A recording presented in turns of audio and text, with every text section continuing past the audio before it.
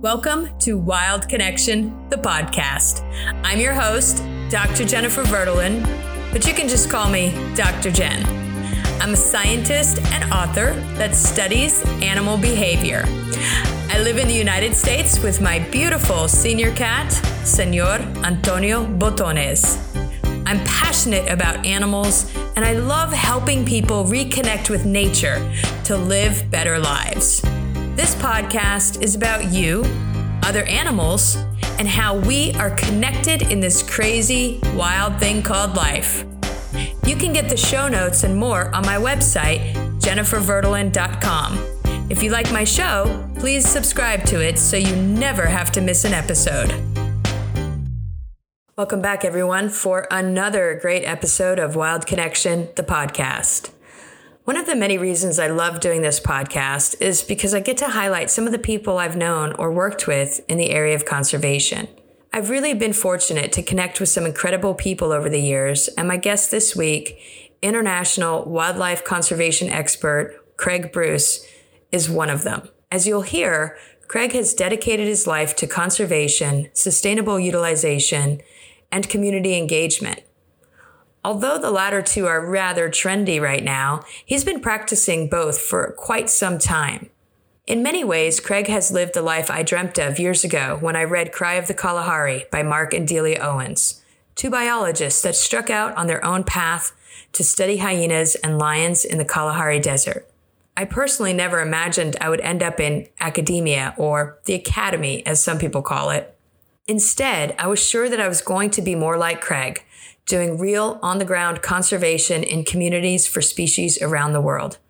His impact, like his personality, has been large, and not just on me. I'm grateful that he's my friend and that I was able to have him on the show. Before we get to Craig, I just want to remind you, you can find the show notes on my website, jenniferverdelin.com, or on Wild Connection, the podcast, hosted by Podbean. There you'll find interesting links about the content of this episode, as well as ways to catch up with Craig or keep up with us. Okay, on to the show. As I mentioned, Craig Bruce has been an international wildlife conservation expert for a few decades, and he's got a soft spot for large mammals. He got his start and developed a strong foundation by managing protected areas in various parts of Africa, and later became a leader in some major organizations and contributed to the protection of many different species. In a world polarized on so many issues, Craig and I invite you to think about how we can and should come together, work together, have respect for one another, understand each other, help each other, all while being committed to protecting all the species that we share the planet with so that they and we can continue to be, well, alive. All right, everybody, I am so excited to bring on the show Craig Bruce, a great friend and wildlife conservationist. Thank you for being here. No, thank you very much, Jen, for inviting me. It's great to be able to talk to you. Yeah, well, you and I have known each other for a while, not quite the entire time that you've been active and involved and shaping conservation, but close to it. So I was so to let everybody know, I've known you for almost 20 years. That's right. Or maybe more than 20 years. I don't know. We're getting there. It's gone past us so quickly. I think it's more than 20. You're right. I think it is. So, and I don't know if you know this whole story. So I actually met you when I applied for a job. And we'll talk about what you were doing at that time in just a minute. But it was probably not the best job for me, but how I found you and that job was because I had just started graduate school at NAU in Flagstaff, Arizona, but I really just wanted to get to Africa, like anywhere in Africa, doing anything in Africa. And I had tried with the Peace Corps, but they sent me to Nepal. So that was a little out of my range of target.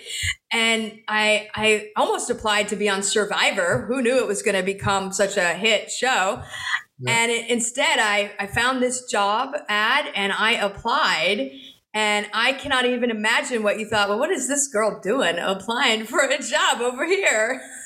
No, I distinctly remember that, and I think I was so astonished, and that's how we initially started corresponding.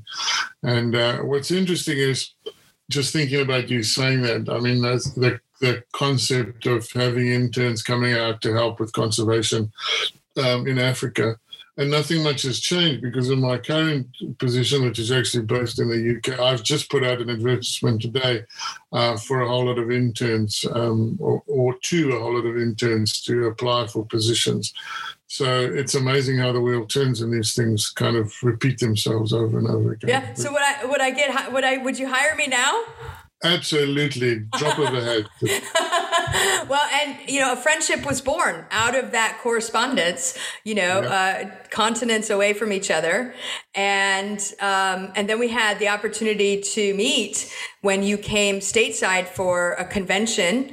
And I'll never forget that, you brought me this self-righteous, indignant wildlife lover. I saw your zebra skin.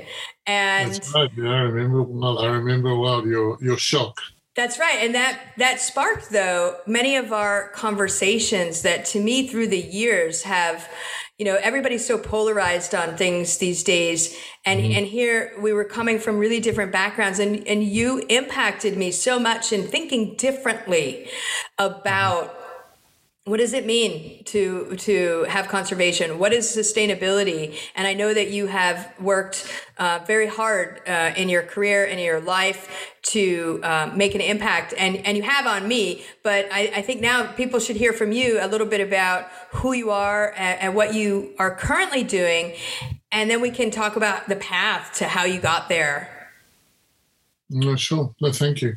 I just go two things that came up as you were talking, and the one is this: how the world has become very polarized across so many different spheres, and we see it in politics and religion and all over the place, and that is no different, as you pointed out, in conservation nowadays. So I think that's an interesting point at which to begin this discussion. I think one of the beauties of our relationship, and we are quite different people, I think, and we have very different histories and backgrounds in approaching wildlife and conservation in general. But as you pointed out, we've always been able to have that conversation, and we've always been able to respect each other's point of views.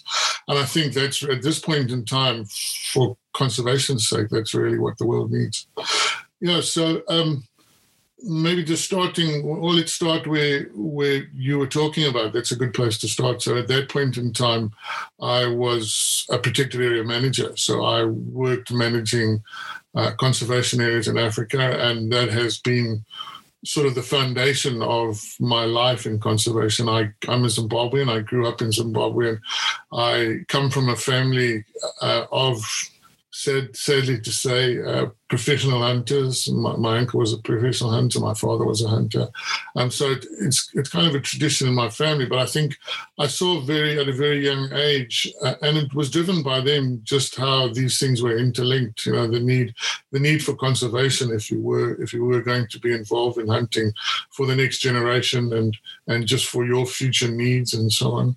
And that really drove me to walk down this conservation path. And as a result, I ended up as one of those people that as a young child, I had a vision of what I was going to be, and that came true. So I think I'm really fortunate in that respect. And really fortunate to have grown up in Africa. I'm a fifth generation African, so I have an enormous amount of history there. And to have had the opportunities that I did, and I realized that I've been very blessed in that a lot of people don't have those sort of opportunities. So so 20 years as a protected area manager with a focus on large mammals, so rhinoceros, Cape buffalo, lions, elephant, and that was where my love was. But at the same time, of course, if you're involved in conservation and protected area management, then it covers the whole ambit of species, and really looking after what I like to call those umbrella species really serves to make sure that everything involved in that ecosystem where they can survive is protected as well. So it's kind of a good indicator of healthy systems, I think, when you've got apex predators and these large herbivores that are capable of not only existing but thriving in these environments. That's a good indicator that this is a really good environment ecosystem for them. So in that period of time, I think in what is a typical African fashion, there was a lot of, what we call sustainable utilization or community-based natural resource management in the sphere of what I did. I mean, what a lot of people are not aware of is that in Africa, in a lot of the communities in Africa, the rural communities specifically, there's this day-to-day living with large animals, and that's not an easy thing, because they're big and they can be sensitive, and they're often sensitive to humans, and they often have a fear of human beings. So, on the daily going about of your daily tasks, running into elephant or running into rhino or running into big predators like lions is something that happens to people, and so that forms part of their daily lives. And then, of course, Africa is not an easy place. Many of the environments are incredibly arid. And in these areas, people utilize wildlife. They use it for protein and, of course, utilize the skins and other things at the same time. And so there's a large portion of wildlife management, I guess, in Africa that revolves around, and has done for millennia now, revolves around the sustainable use of wildlife. Of course, that's changing and has changed over years. But no, so that was, that became a real interest to me. I initially think when I started out, way back when as a ranger in the Timavati next to the Kruger National Park, I had all of these dreams about just being in the bush with the elephant by myself, sort of thing, So I did it as a young person because I didn't get on well with people, generally speaking. And then over the years, I just discovered, well, conservation is really about people, and I think that, those experiences really helped me to understand that this interface between humanity and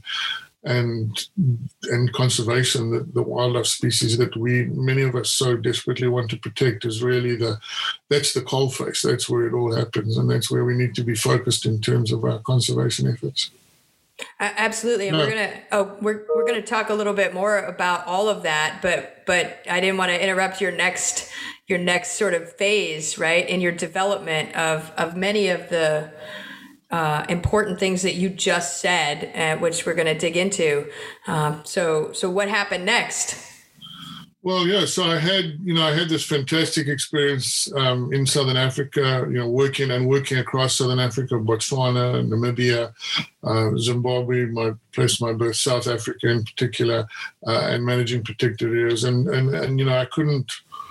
I couldn't imagine a better life being in the middle of the bush all the time. You've just described what it looks like outside your window, and if you picture that in an African context, with the rhinos walking past my window every day, and the leopards and everything that's involved in wildlife, so it was a very much kind of National Geographic experience growing up in that. But then I think, like in all careers, at a point in time, I had reached a point where I was managing a network of protected areas, at a number of protected area managers underneath me. I was building capacity in young people, etc. And I was spending a lot of time behind the desk.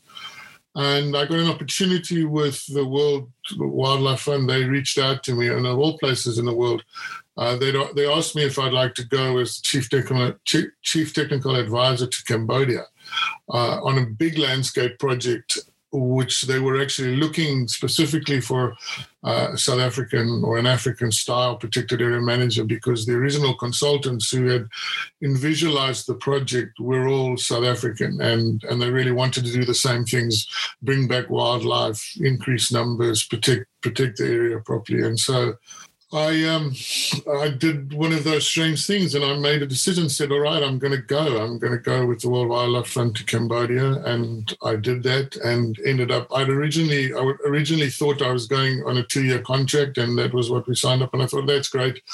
I'll take a break, have this experience. It'll be great for me to learn about new places and how wildlife's managed there, et cetera. Sorry. And lo and behold, almost 10 years later, I was still there, of course, moving up and doing various other things. But I, after the initial experience of really managing this 1.2 million hectare landscape in the dry forests of Cambodia, which is an absolutely stunning area as well, and has all of these strange creatures that we don't often hear of, like banteng, and which are a species of wild cattle, and the coupre, which is believed to be now extinct, and wild buffalo, and so on. It was just an amazing experience and so different for me. But when I was on working in that particular position, which was really doing what I did before, just managing this massive landscape, I got quite intimately involved with tigers and doing occupancy surveys on tigers and so on, and just trying to figure out how many were in that area. And so again, coming back to that large mammal thing, that the attraction is always there. So I spent a lot of time working on tigers, and then as time passed with WWF, I moved up. They came back to me and said, "Look, this model's great. We like what you've done here. We really want you to be an advisor, basically across Asia, working for what at the time was the Tigers Alive initiative, based in Central Asia, and traveling to a large variety of Asian countries where there were tiger reserves, where tigers were being protected in conservation areas, whether that was out. Sorry, I'm talking a lot. No. I wanted you to finish your statement. So before we talk more specifically about tigers, something that occurred to me is the cultural landscape too changed, right? Not just the habitat landscape and the different species, but the cultural landscape shifted for you when you made this decision.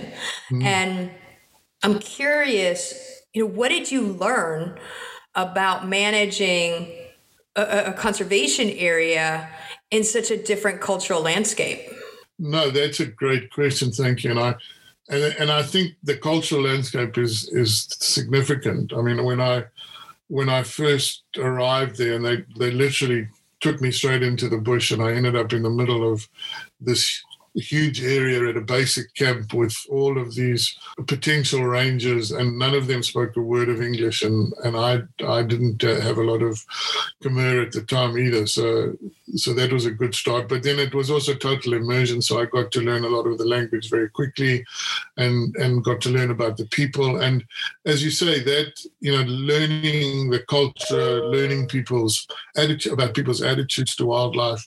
But what is really interesting is that while I don't think you can ever take any one model and literally pick it up and put it in another place, I think that a lot of the models that we had created in Africa, and I think that was WWF's intent, can be modified and could be modified, or still being used and modified, and vice versa as well. Models created in Asia can be used in different contexts, and particularly when you're looking at community-based natural resource management and working with communities. And we had really some fantastic successes in moving models that had originated in Africa and adapting them, sometimes with a lot of adaptation to suit the local environment, but nevertheless very successfully. So I think while languages change, and certainly people's traditions and cultures change, the wants and needs of people, those basic wants and needs across the planet, are basically the same. You look at Maslow's hierarchy of needs, and yes, there are problems with it, but those fundamentals are what people are looking for. And when you're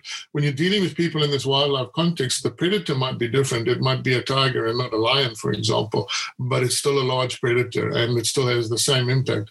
And Asian and African elephants are different, but they do the same things. If they're in your rice paddy or they're in your maize field, it doesn't really make much difference. You still got to try and chase them out of there. So, right. So yes, it certainly was a culture shock for me, that I will say. But what was interesting is all of these synergies and similarities that happened along the way, which were fascinating. Well, I think that you just said that so eloquently that we can't ignore that the basic needs of people, even if their specific cultures or traditions right, are might differ from place to place. Those basic needs need to be satisfied, and whether it's elephants in one part of Africa or elephants in another part of Asia, if they're coming into your village and they're destroying your resources, there's going to be a conflict, and you got to find a way to solve it so that coexistence can happen. So I want to go back to where you were heading with now you went from just being in this one area in Cambodia to managing and growing this Tigers Alive initiative across countries. So what was the objective and the goal of that initiative? Well, yeah, that's also another really great question, and also I think a success story. The initiative really began around the 2010-11 Year of the Tiger, and that was sort of seen as really a good kickoff point to get this idea, I guess, or concept of doubling the number of tigers in Asia moving. And what's really interesting about that, we if we look at conservation, it tends to be those of us, and I'm sure you'll agree with me, those of us who've worked in it for a long time, it can be a little bit pessimistic, and it's easy to get depressed about what's going on, and it's easy to give up hope because there are so many stories of just sad stories, and there's species decline, and every year there's reports put out about how many species we've lost, and we see this erosion of the beautiful natural areas, and we're constantly getting these negative stories about the environment. So it's difficult to stay optimistic often about that. But I think Tigers Alive was a good initiative by WWF, and one of the things that it did was really generate a lot of this optimism because a large majority of the countries that signed up for it, and this is kudos to the governments of those countries and the conservation organizations within them that represent the state, signed up to actually commit to doubling this number of tigers. And you tend to find in conservation generally that we're in a bit of a holding pattern, that we just want to hang on to what we've got. We're never, because of the demands on it, we're never looking to expand those areas. We're just kind of fighting for every inch as it decreases. So I think this doubling the number of tigers sent a little bit of a different message and say, well, let's look at this differently. Let's actually try and expand. This is the expansion of a population of apex predators. So you can imagine the ripple effect that has. I mean, you touched on human-wildlife conflict. Well, human-tiger conflict is a huge thing in places like India and Nepal, and has an impact on thousands and thousands of people's lives. Right, and unlike elephants, where you could just put up a bee fence and keep them away, because for the listeners who may not know this, elephants really don't like bees, which is slightly funny, but also a useful thing to know when you want to keep them a little bit at a distance and also make honey. So that's a really useful thing. But I don't think tigers would be terribly deterred by a bee fence. Bee fence, no, they are certainly a lot more difficult to keep out of areas, and generally speaking, not that many people don't die killed by elephants in places like India as well. That is a reality. But as you say, there just is something about predators, and particularly a predator the size of tigers, that's incredibly dangerous. It's not the kind of thing you want to have in your backyard, generally speaking. Correct. So when you say that it was a success story, really, what does that mean for you as someone who, I can't even stress how passionate and knowledgeable and committed you have been and are to advancing good conservation. So what does that look like for you when you say something was really a success story? Well, I think that, the targets that we set in that, and I mean, it's a good... Oh, again, time passes by so quickly, doesn't it? It's a good almost 10 years since I've moved away from Asia. But the targets that we set for those, and this is one of the joys for me, many of the young people that I mentored in that particular position are now, really successfully leading the charge on things like protection in tiger reserves and management of these particular areas. And what you've seen is that in a number of places where where this objective was set, that they actually have managed to double the number of tigers. So when I say success story, I think the proof is always in the pudding. And so we've actually seen those numbers coming out, in genuine and rigorous scientific surveys, large camera trapping surveys in places like in Nepal. They've been able to demonstrate that they actually have managed to increase the number of tigers by 100%. So you've got this expanding tiger population, which does, of course, as we've already pointed out, come with its problems. But it is, I think, it's a great story, and it's an indicator of what we can do if we put our minds to it. And I think it was, there were a lot of large ministerial meetings around that whole episode. I spent many hours of my life in big conference halls, etc., talking to various members of government and ministers and so on. But there was, it was galvanized by senior government members at ministerial and prime ministerial level, and people like Mr. Putin were involved, and so on and so forth. So there was a lot of energy generated, and when these countries got together and actually committed to doing this, I think it's a celebration of a success in that particular arena. Right. And that actually speaks to the human-centered aspect of conservation, because we're the ones that create the situation that then needs to be reversed and conserved.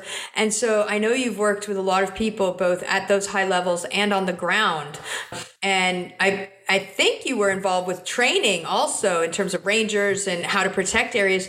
So talk to me a little bit about what does that look like, and what do you think is the most successful approach for integrating humans into solving the problems that we've created?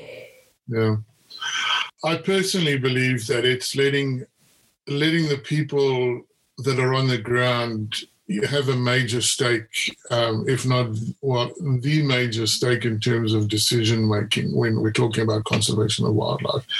To the largest extent, these are people that have lived with wildlife all of their lives, have generally, for generations, have been living with it, as I said, at the coalface on a one-on-one relationship with these animals. They have often been utilizing, if not the wildlife directly, then certainly, resource from the habitat all over the place. And in many areas in Africa is the best example of this, perhaps. Animals are used for protein, and that's just the reality of it, because in many of those areas they can't, it's just not easy to grow things in places like the deserts of Namibia and Botswana, etc. And so that offtake really becomes what they survive on. So letting these people be the decision makers in terms of how they should manage it. They know what sustainability is. It's not we tout it, I think, in the West often as some nouveau concept, but to people in Africa and Asia, sustainability for them is about survival. If a thing is not sustainable, they're not going to survive. So I think looking at that, and then just from the conservationist perspective, being able to facilitate, the human greed is a reality, and if something's not useful to humanity, then generally it's not something that lasts. So really facilitating a situation where people can make use of their wildlife, and there's a motivation for them to live in harmony with that wildlife, and they're benefiting from that in some way or form. And it's encouraged by the world at large, because then these key biodiversity areas, these big biodiversity areas, get preserved, and they're not replaced with some kind of livestock farming or some kind of agricultural activity, which tends to be the sort of next step. What do we do when we can't benefit from this anymore? We're being prohibited from it. It's all owned by somebody else, and we can't survive in this area. Well, then we move to clearing this area for agriculture. We find some other way to create incomes for our families so that our children can go to school, so that we can eat, and so on and so forth. So I think it's, as I said, these people, the large majority of people that are living in these kind of areas, in these areas that we want to preserve and conserve and protect. We can have a conversation about preserve and protect. Oh yes, we will. We're gonna go there for sure. So I think, for me, and that's an interesting conversation, because people see conservation often as a very protectionist, preservationist thing. And what I'm suggesting is that in the models that we've seen work well, which I've had a lot of experience in Asia, in Africa, even in North America, where sustainable utilization is a big reality for a lot of people, and where that model you've seen an increase in wildlife populations, in deer populations, in bear populations. When you compare it to, for example, the turn of the century, South Africa is no different. At the 100 years ago in South Africa, there were 120 elephants alive. Now, that's 25,000 elephants. Right. And this has been exactly that model, and it's not perfect by any stretch, but has been replicated, where people have realized there's a value to this. We can use it. We can keep these areas as they are. We can maintain the biodiversity. That's a byproduct of this. But we can benefit basically from this. And if we can manage it ourselves and are allowed to do that, then in there I think is a very successful model for conservation as a whole. Right. Well, okay. So with the Tiger Initiative, Tiger Alive, there were areas that saw doubling of tiger populations, and that's a win, right? What led you to leave that program and take your next challenge, and where did you go? Yeah, so that's also an interesting one. I think it is anyway. So as in everything in life, I have 2 young daughters, and of course I had now left their home in Africa when they were fairly young, and they had been having this incredible experience traveling all over Asia and visiting different countries and so on. But they got to a point in life where they needed to, further education, et cetera. And then I think it just also, the timing was just right after many years of, it's hard work, Jennifer. The conservation, as I said, it can wear you down. And I think all NGOs are the same, conservation NGOs, conservation departments. People for the vast majority of people doing this are doing it because they love it and because they have a passion for it. And the money is never important. It's about what we can do here, what we can achieve. But that does take its toll, because you end up doing 3 people's jobs. And I think a lot of NGOs are super successful because of what everybody does in their spare time. I think after a while that does get to you. And I was doing an enormous amount of traveling. You can imagine, from one area to another, constantly on the move, constantly looking at new protected areas. And I think I burnt out a little bit, just committing so heavily to everything. Made a decision basically as a family to move to the United Kingdom, which is where I am now, which is just as big a shock for me as it is for everybody else. And basically that revolved around, my children's education, etc. But I was really fortunate in that even before I left Asia, I'd been offered a position by the Zoological Society of London. And interestingly enough, that position was focused on Africa and Eastern Southern Africa, which was fantastic for me, because for me it was like, if I was going to the UK, in essence, I was coming home. Anyway, I started off there, and this is the interesting part. I started off and obviously arrived at ZSL and Zoological Society, and got involved in things. I spent a lot of time in Africa in that period of time while I was waiting for my visa. So I got to go back to South Africa for some period. I've spent a lot of time in Kenya at that time, where ZSL is a big project. And in that period of time, while that was all happening, and I was, working, getting that part of the Africa program together, the regional coordinator at the Zoological Society is now the regional coordinator of all of the programs in the conservation program, came to me, and it's somebody that I knew really well and I have an enormous amount of respect for. She basically said to me, look, there's a position going as the head of the Asia Conservation Program. And we don't have anybody, and we're battling to find somebody with the depth of experience that you have in Asia as a conservationist.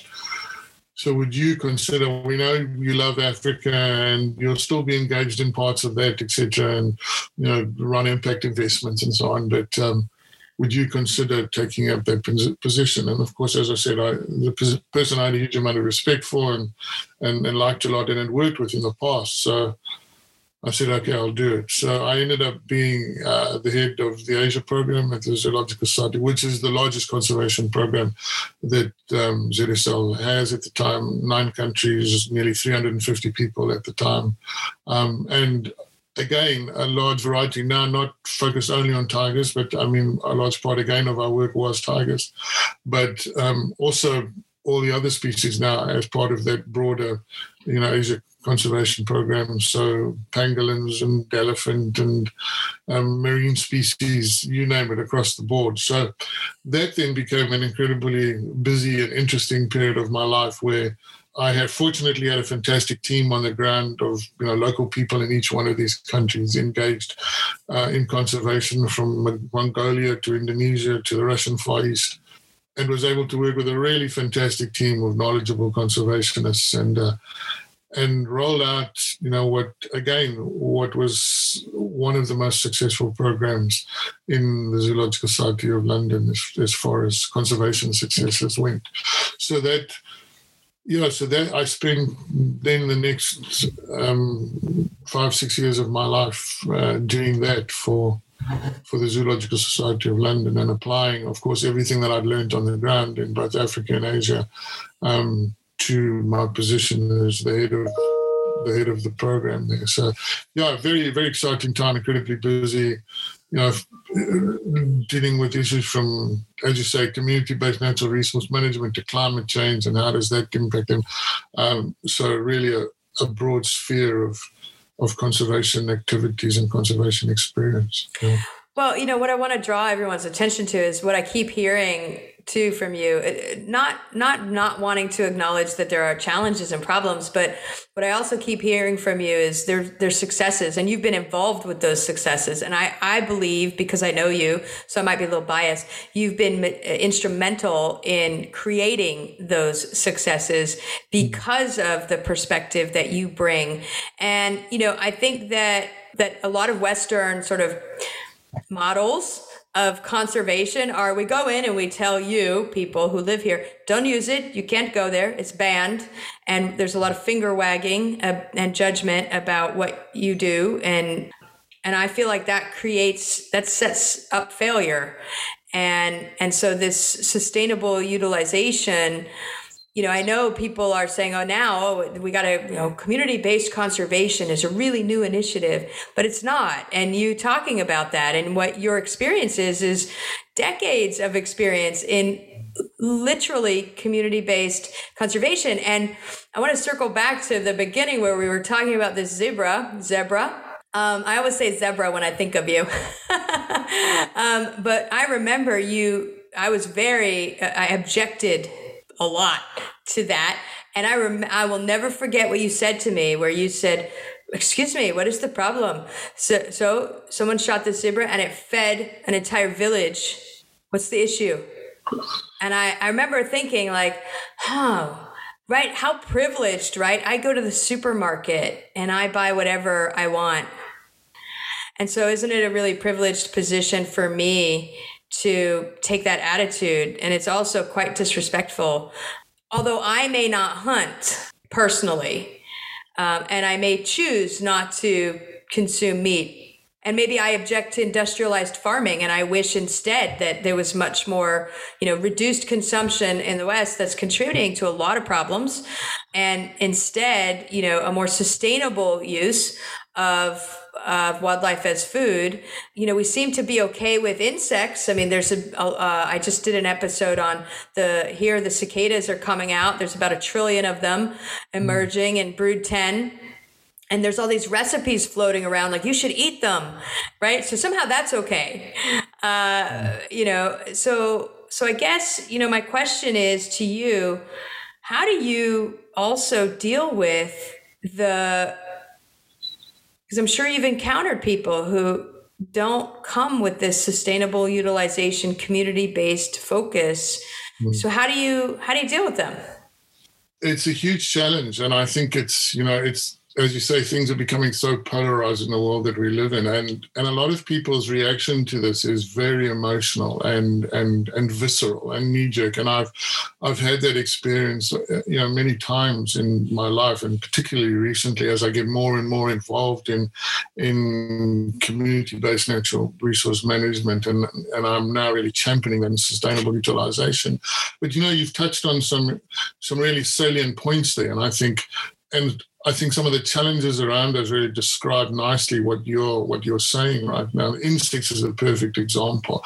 In both Africa and Asia, traditionally you have a huge culture of protein from insects, and it was only when Western influence came along and Westerners came along and said, "Oh, that's disgusting, and you can't do that," that started to change.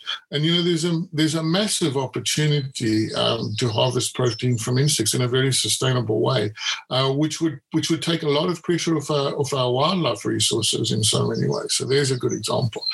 And the irony of it is things like, in many cases, people just treat, as you pointed out, all of these things differently. So it's almost okay to eat a fish and catch one and do that, but it's not okay to do that to an impala or some other antelope or a white-tailed deer, for example. So there's these weird contradictions inside the argument, first of all. But then I think and this goes back to what we were saying about let people decide, the people that are living with it. And that's, I think, what you're saying about me is I'm a conservation practitioner. I'm not an academic. I'm somebody that's lived and worked with conservation all my life. I've had the privilege to do that. And I think the take-home lesson, as we've already spoken about for me, is that you've got to respect the people that are living and working with these animals on the ground every single day of their lives. And as you rightly point out, I have, huge respect for the beliefs and attitudes of people that are vegans and people that don't agree with the killing. And you, for example, you aren't a hunter, and it's not something you subscribe to. But at the same time, as you've pointed out, in a culture where this is something that has been done for generations, where it is sustainable, where these people are benefiting in an enormous way, even if they're using that opportunity and getting it financed from somewhere else. Someone else is taking the zebra off for them. And they're then benefiting not only from the meat, but they're also benefiting from a fee that's being paid for it. So that's just a good business decision. That just, that sends my kids to school and buys me the Honda Dream 125 I need to get to the shop and back, which is 25 miles away. So I find it really difficult unless you're going to get into a situation, and I think we're heading towards that, where you're saying, well, are the rights of these animals more important than the rights of these people to survive? And there is a balance in there somewhere, and it's a very difficult question.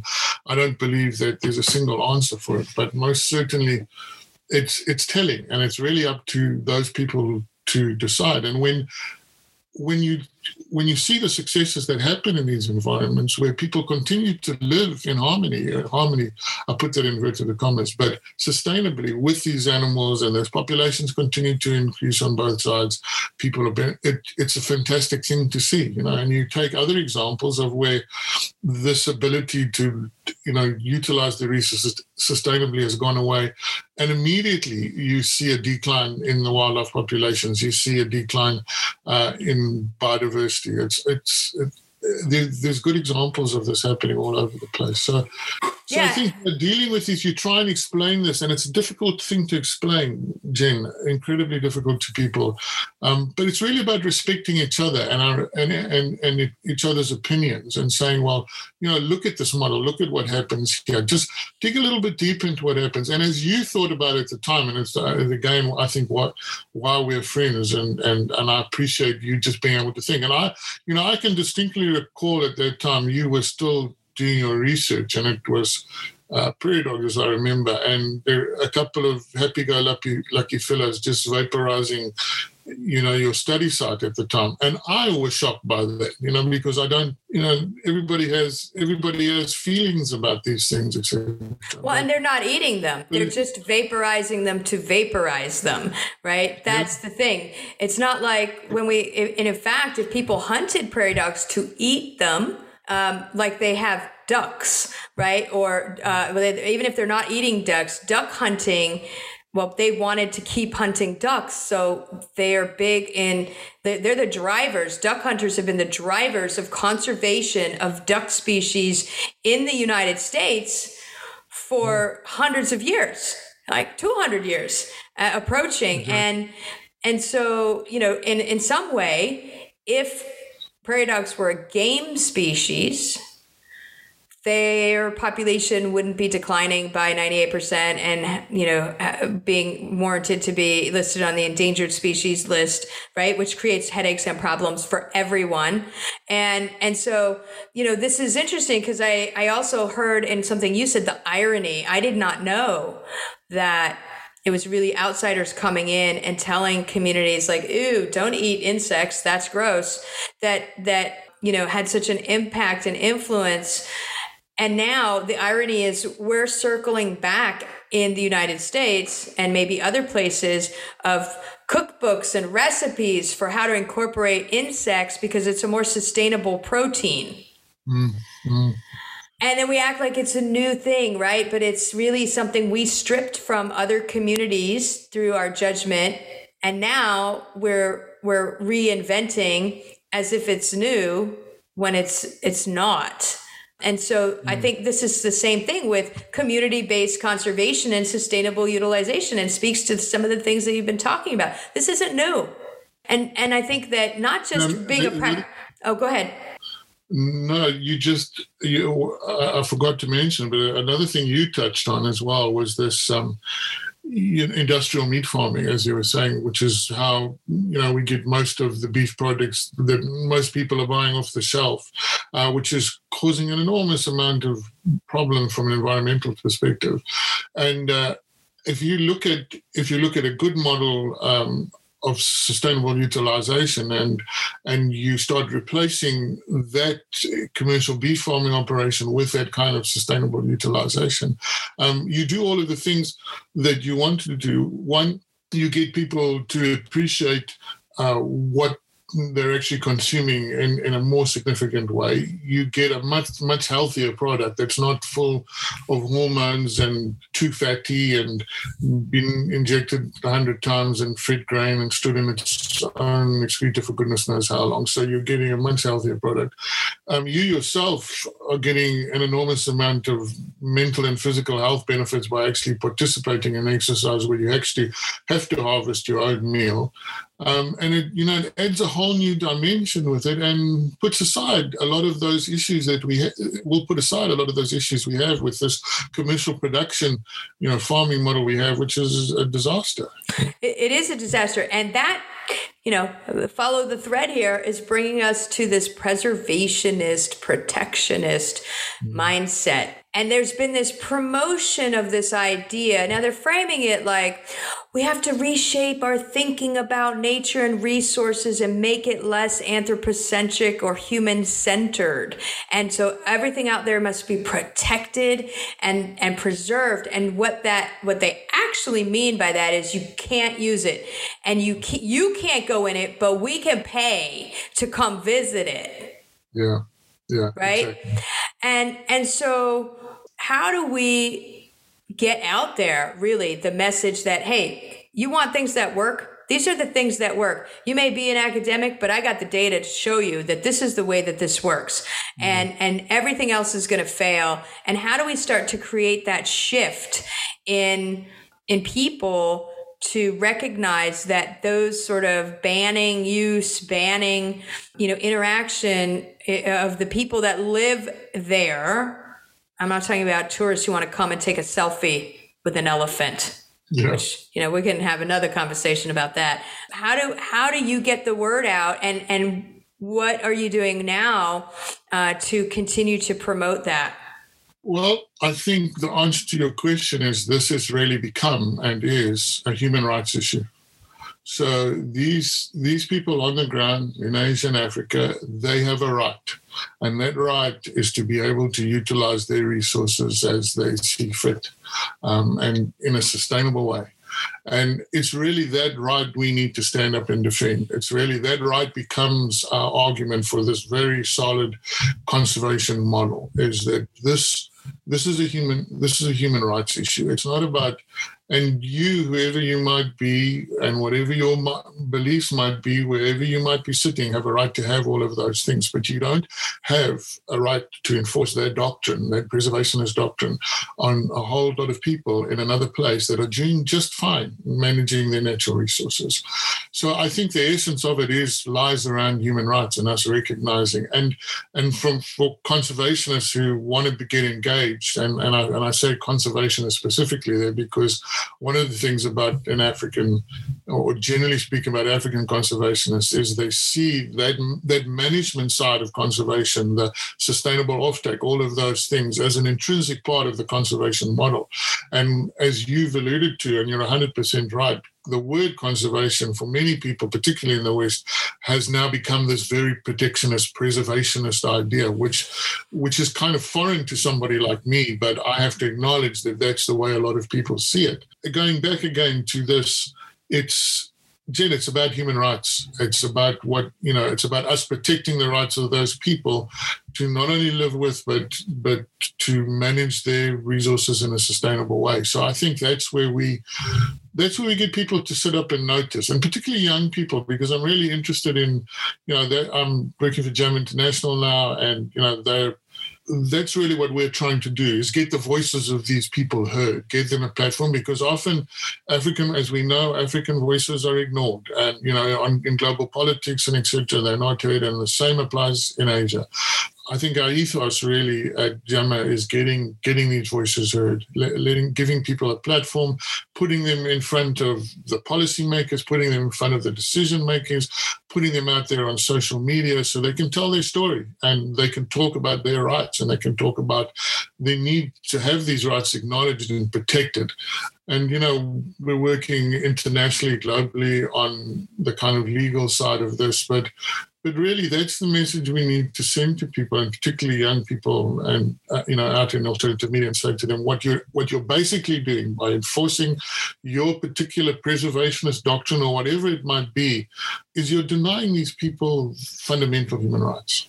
Well, I mean, it's so powerful what you just said, and it's interesting because it brings up for me that there's another irony, right? The same people that are trying to enforce a preservationist doctrine are the very same people and countries that have been responsible for the vast majority of the destruction of the environment and the future stripping of human rights of people in these areas through climate change and through other actions, right, that are degraded and polluted their environment and those ecosystems that they rely on.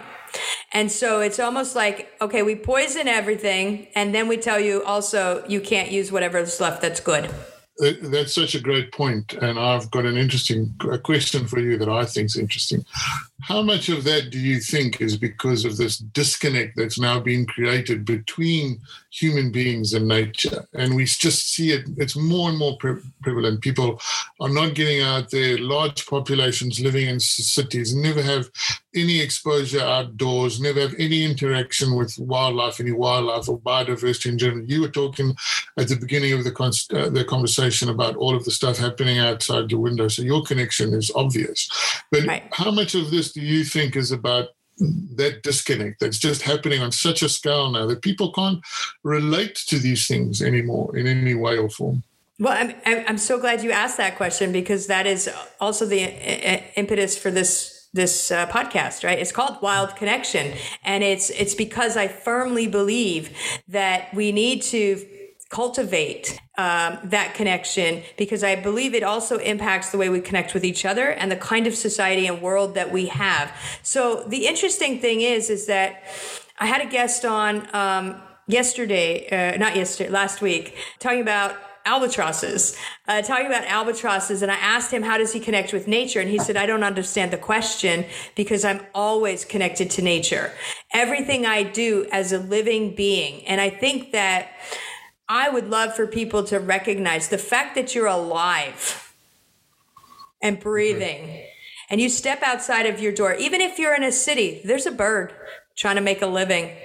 There's an ant trying to make a living. There's a tree growing and trying to make a living. And everything you do and everything you have the ability to experience and enjoy is fundamentally tied to that. I think sometimes we have this idea that nature is out there. And there's one element of that of course makes it easier to connect. But I live in a city. I do. I live in a city, and it's a human constructed environment of a golf course, something that, creates some conflict for me just on the idea of golf courses. But this area doesn't have houses on it. It doesn't have buildings. So that means there's trees and there's water. So I've got a gator. I've got sandhill cranes that supposedly should migrate, but I guess they've decided they're staying. And I've got hawks and I've got osprey because they are fish in the water, and spoonbills and squirrels. And so I don't have to go to South Africa to connect with nature. And so I would say that I invite people to think about what's outside their window. What's in their backyard. And if you do that, and if you think differently about nature's not out there, you are part of nature. I think that's what we're both saying. We want people to recognize you are connected to nature. And I think we are disconnected because I think we are disconnected from each other and from those experiences. And maybe that's technology. I don't really know, right? Because that's another tricky one. Technology can be really useful for solving problems and creating solutions, right, to help us advance certain conservation goals, and that is really important. So I don't want to trash technology, and technological advancements, but I do. I think that the fact that we can't relate to anything in the natural world is a big problem, because it always then becomes something over there. And that we have to go over there to see and experience. And it's this special, hard to reach thing. But the truth is, you go for a walk, and take a walk wherever you live, and you will find something. If you can't focus on the air you're breathing or the sky above you, right, or the grass next to you, you will find something alive that is trying to make a living. And that is no different than us. Absolutely. No, I think for me, one of the key things that arises out of this disconnect is you pointed out that you pointed out life, but it's the circle of life and death, which is fundamental to all life on the planet. It's that circle which you don't want to break. Breaking that circle would really cause our destruction. But it seems that in this disconnect, a lot of people just find it really difficult to accept the death part of the circle in life and death, and understanding that it's so important to continue, for life to continue. And it's almost, you were talking about having this discussion with people, and I've run into so many people just recently who have such a visceral response to things like hunting animals in Africa.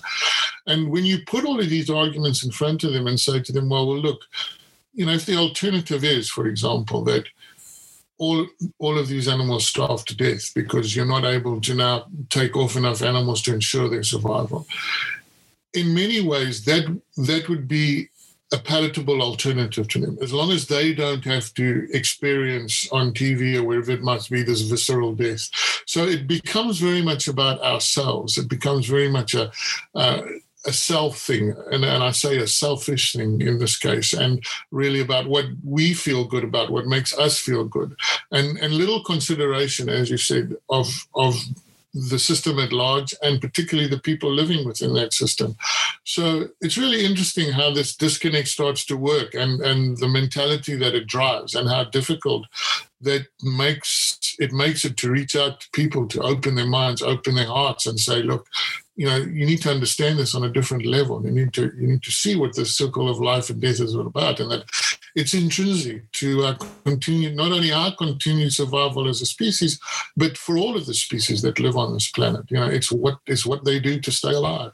Well, and before I ask you what you would like to see, how you think people should connect with nature, something struck me, and so that was where I was going. But something you said, I think that my what is that soft spot, not soft spot like a tenderness, but like where I struggle with what I see happening circling back to human wildlife conflict, and especially with respect to large predators.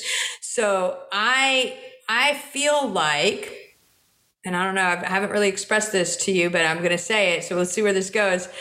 I feel like being human and existing in this world and on this earth carries with it a willingness to have the risk that sometimes bad things happen, including from predators, and that the idea that our response needs to be to exterminate or kill a predator that was doing what it was doing, and for whatever reason, there was a negative interaction.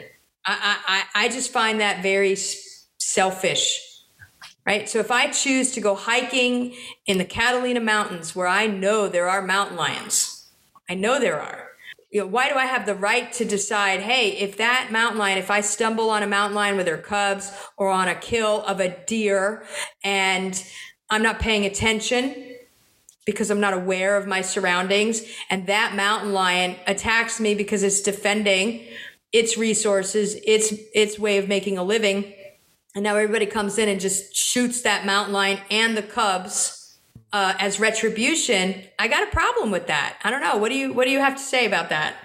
No, I think I think this is a complex problem, isn't it? But I'm inclined to agree with you, and I think the reason for that is I just see so many of these communities that I work with, have worked with, continue to work with, in exactly the situation that you're on a day-to-day basis. And the thing is, their attitude, because they're not disconnected, is exactly what you're talking about. They recognize that this is the situation I'm in. I live here with these animals. It is going to be a reality of my life. All they're asking for is, I need to be able to, beyond that, make a living out of this, as you so eloquently put. That's what I need to be able to do that. I'm willing to accept all of that. I'm willing to accept the large predators. I'm willing to accept the herbivores that run over my crop every time it gets green. But at the same time, they need to play their part. They play their part in this, in the whole system, because it is an ecosystem. And I think that, they have the attitude that you're talking about. They have that acceptance that you're talking about. These people's children and sometimes mothers and fathers, etc., get taken out by these wild animals, but you don't see an immediate rush then, to go and destroy the entire population. Sure, problem animals sometimes get removed, and if they can get removed with benefits, all the better. But yeah, I think I agree with you in terms of the unequal response that you often see in many of these environments where an animal is just reacting naturally, and human beings have put themselves in that place. Because that's the other thing that you find about people that are not disconnected. They know when the situation's bad. They don't get near a lioness and her cubs. They don't walk down the elephant path at night because they know where it is. So they have the skill set, whereas most of these people wandering around blindly in places they shouldn't be, get into trouble because they're ignorant. Well, and they also have an arrogance. I'm going to just say it, a total arrogance of, I have a right to do whatever I want in this space, and every other creature just needs to leave me alone or behave as I wish for them to behave. Simple example. I'm walking down the street yesterday and there's a squirrel. Now, the squirrels around me are not starving. They're fine. They're good. Yeah. There's a family and they're feeding this squirrel. So I say, hey, are you guys feeding the squirrel? No, we're not feeding the squirrel. And I said, oh, that's good, because then that's a dead squirrel. Now, people might say, oh, that's really harsh, like, it's not going to be a dead squirrel. I think they thought I meant I was going to kill the squirrel, so they didn't get it. But the reality is like, this idea that you know better what this squirrel needs, and it's blueberries. Okay, they're not finding blueberries out here. right? Yeah. You're also habituating it to interacting with people in a way that it didn't choose to. You manipulated that situation, and it's going to put that squirrel at risk in future interactions. And it may even put a person. What if I go walking by that tree with the squirrel and the squirrel just is like, food, and jumps on me because it thinks all people have food. And I experienced this when I was in Nepal with the macaques. So the rhesus macaques have been fed by tourists and other people. And I experienced it in Kruger, actually, with a vervet monkey. I'm going to tell that story instead. This vervet monkey, I was sitting in an enclosed picnic area, but as you know, vervet monkeys have, use trees. So a fence is not going to keep a vervet monkey out. It will keep a lion out. Much appreciated. And so, because you don't really get out of your car as a visitor, you're not supposed to anyway, not if you wish to survive.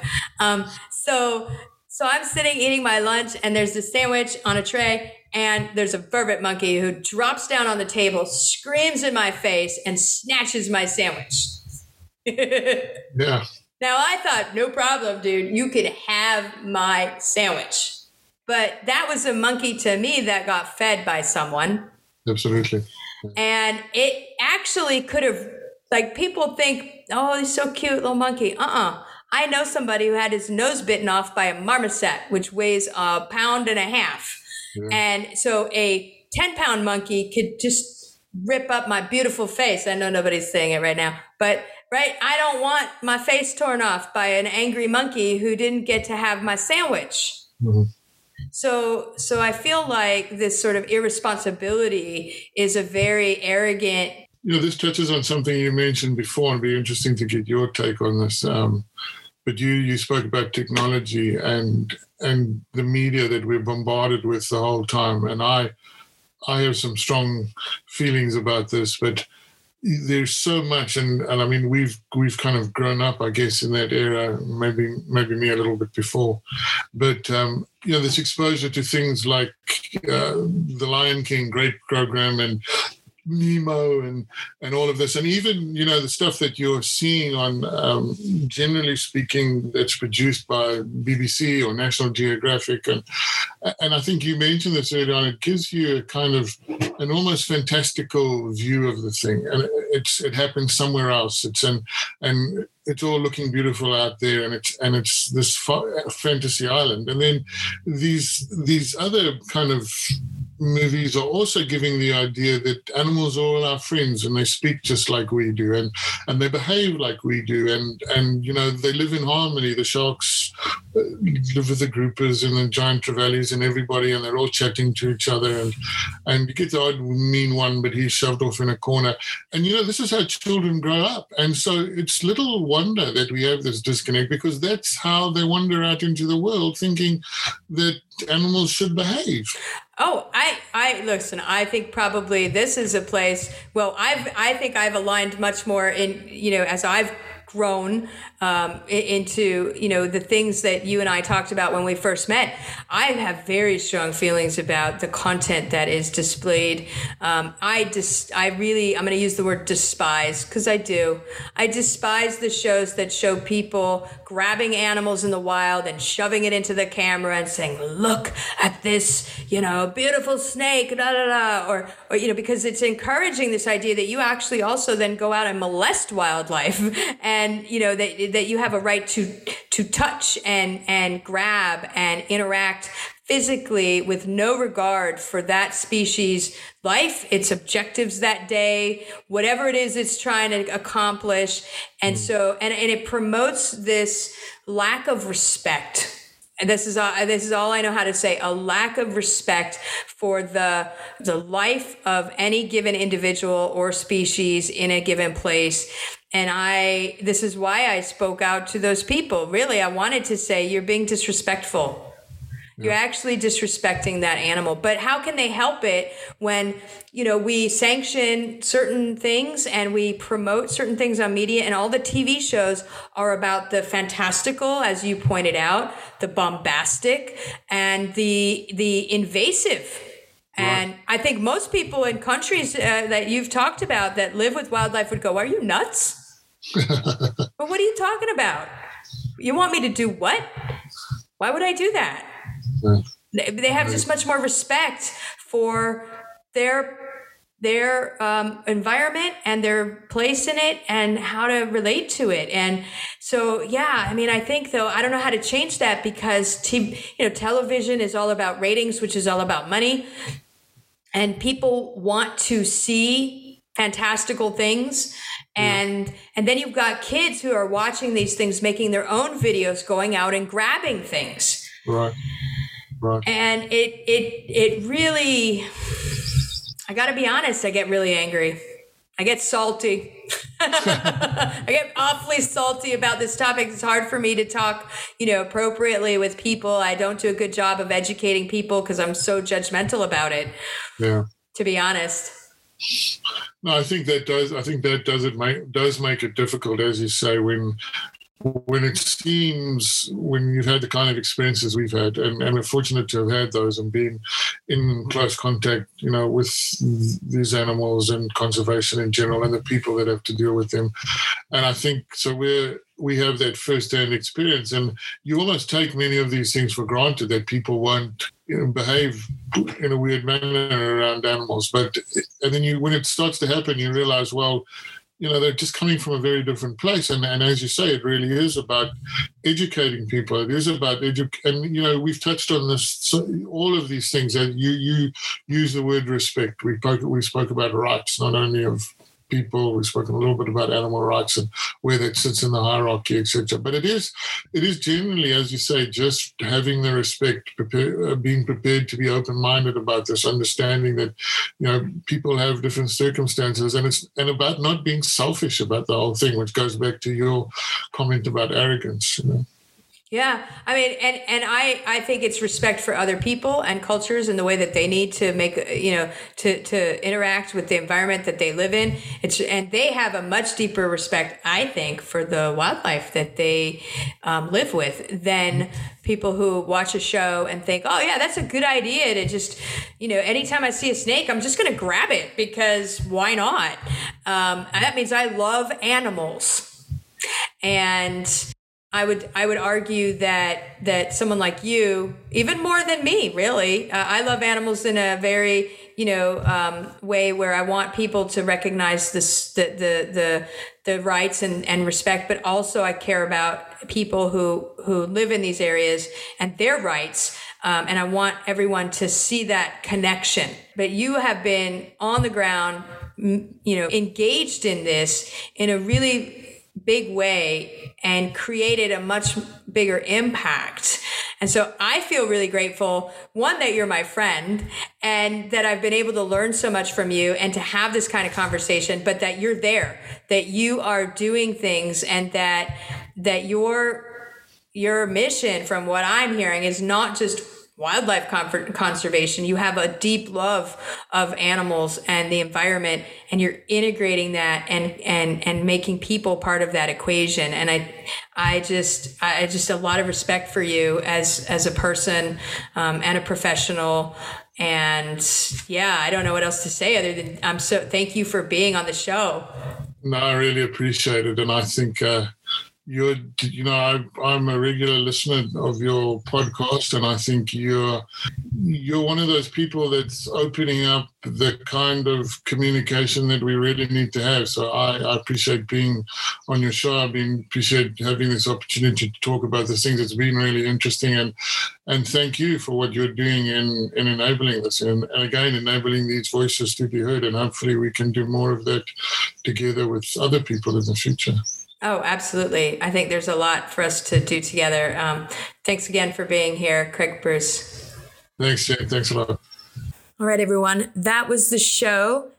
Some of the issues that came up, especially towards the end, when we were talking about human rights and animal rights, and we really were discussing how animals and wildlife are portrayed, and natural areas actually are portrayed in the media, on popular television.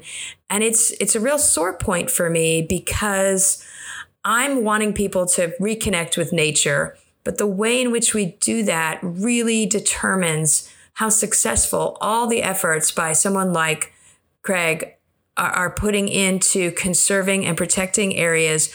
Now, I might lean quite heavily on the side of animal rights, or I should say other animal rights, because after all, humans are animals. And, next week is our, at least the Independence Day for the United States. I thought I would pick up that thread, and next week I'm going to be talking about the landscape that is emerging in with respect to animal rights and what that means for how we change the way that we interact, whether it is when you go to visit wildlife in other places or the kind of interaction you have with wildlife that are in your own backyard. So don't forget to tune in. And again, if you're enjoying the show, please subscribe and share the show with your friends so that other people can start to find us and enjoy the content that we are putting out. Thanks again, and talk to you next week.